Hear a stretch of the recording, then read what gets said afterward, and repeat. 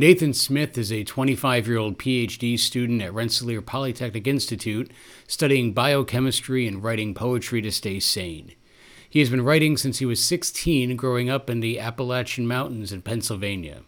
These days, he has been published in literary magazines, Bailey's Beads, and Renaissance, and received first-place awards in the Talking Without Borders poetry competition and the McKinney Writing Contest for poetry.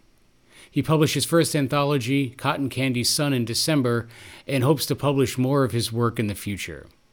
Nathan is one of the featured poets at the Hudson Valley Writers Guild Year in Review reading at MochaLisa's Caffè in Clifton Park on December 2nd, 2023. This is my book, Cotton Candy Sun. I brought some over there. But there's like a bunch of different things in here. I kind of write a lot all over the place, relationship. I study Alzheimer's, and my grandmother had Alzheimer's, so I write about that a lot. I talk about being LGBT. But this one is a poem I wrote for a lost love. It's called Nameless Poem. I wish there was a collection of words I could say to you. A phrase to stop the clock from ticking in the dark, to bring back the lights if only for a moment, to cast away the darkness so that I may see your face one more time.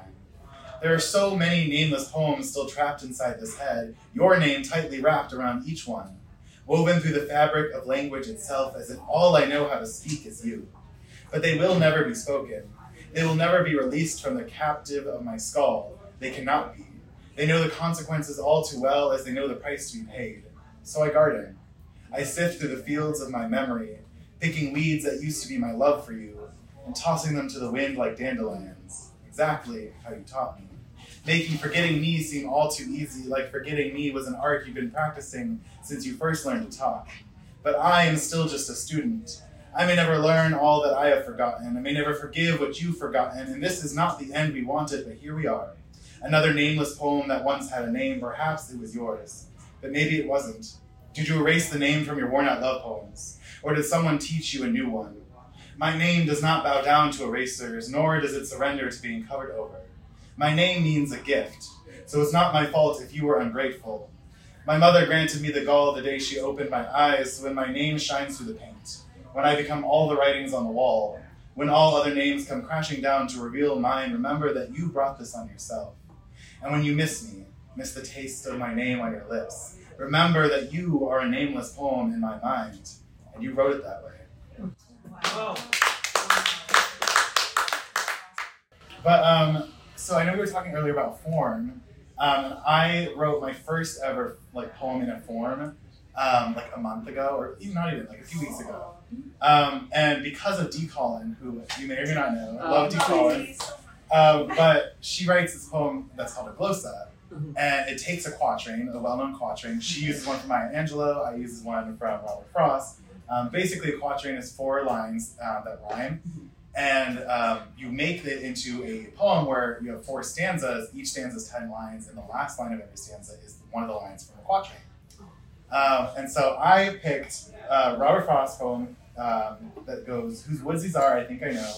His house is in the village, though. He will not see me stopping here to watch his woods fill up with snow.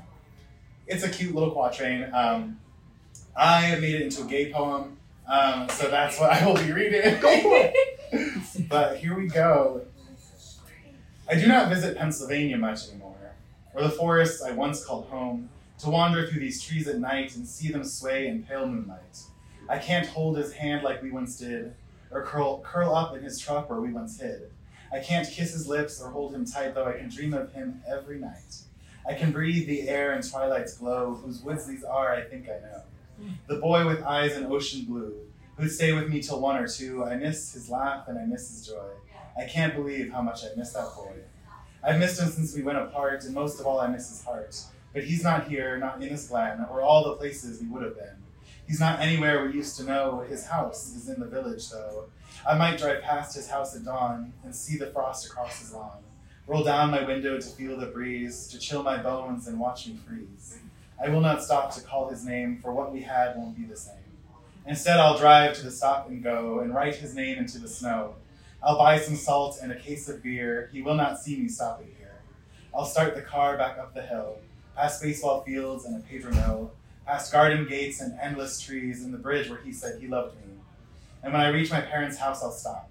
I'll cry so much they'll need a mop. It hurts to know he's really gone, that I'm still here, but he's moved on. I'll grab the beer and walk alone to watch his woods fill up with snow.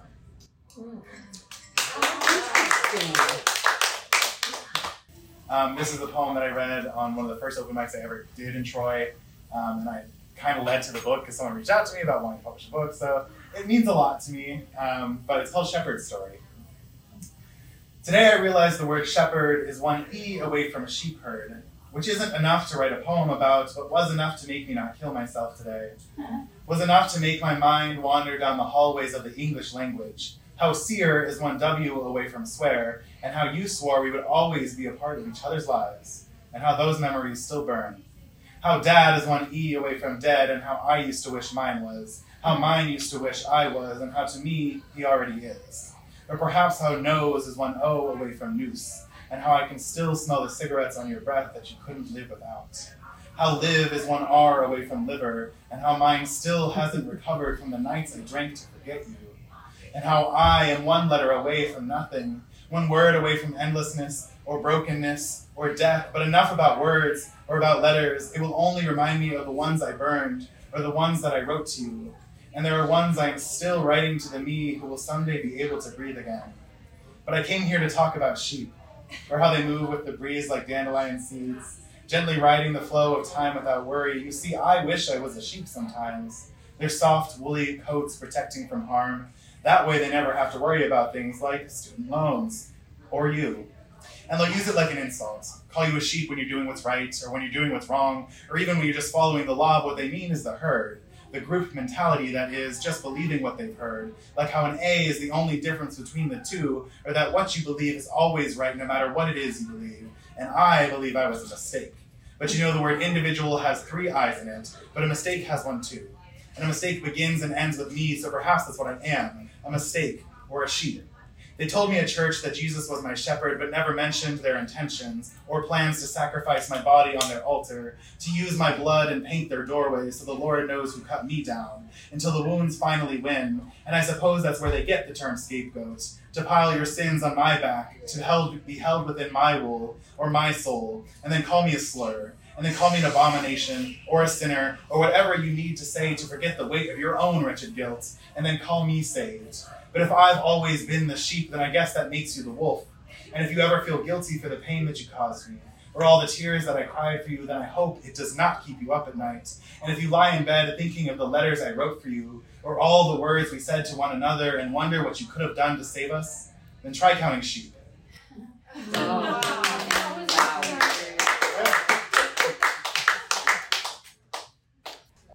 Tonight, I will write a happy poem. A poem about how I survived the day, or maybe about the day that I have intended to survive tomorrow, or the good memories, the ones I use as explanations for why I deserve the others.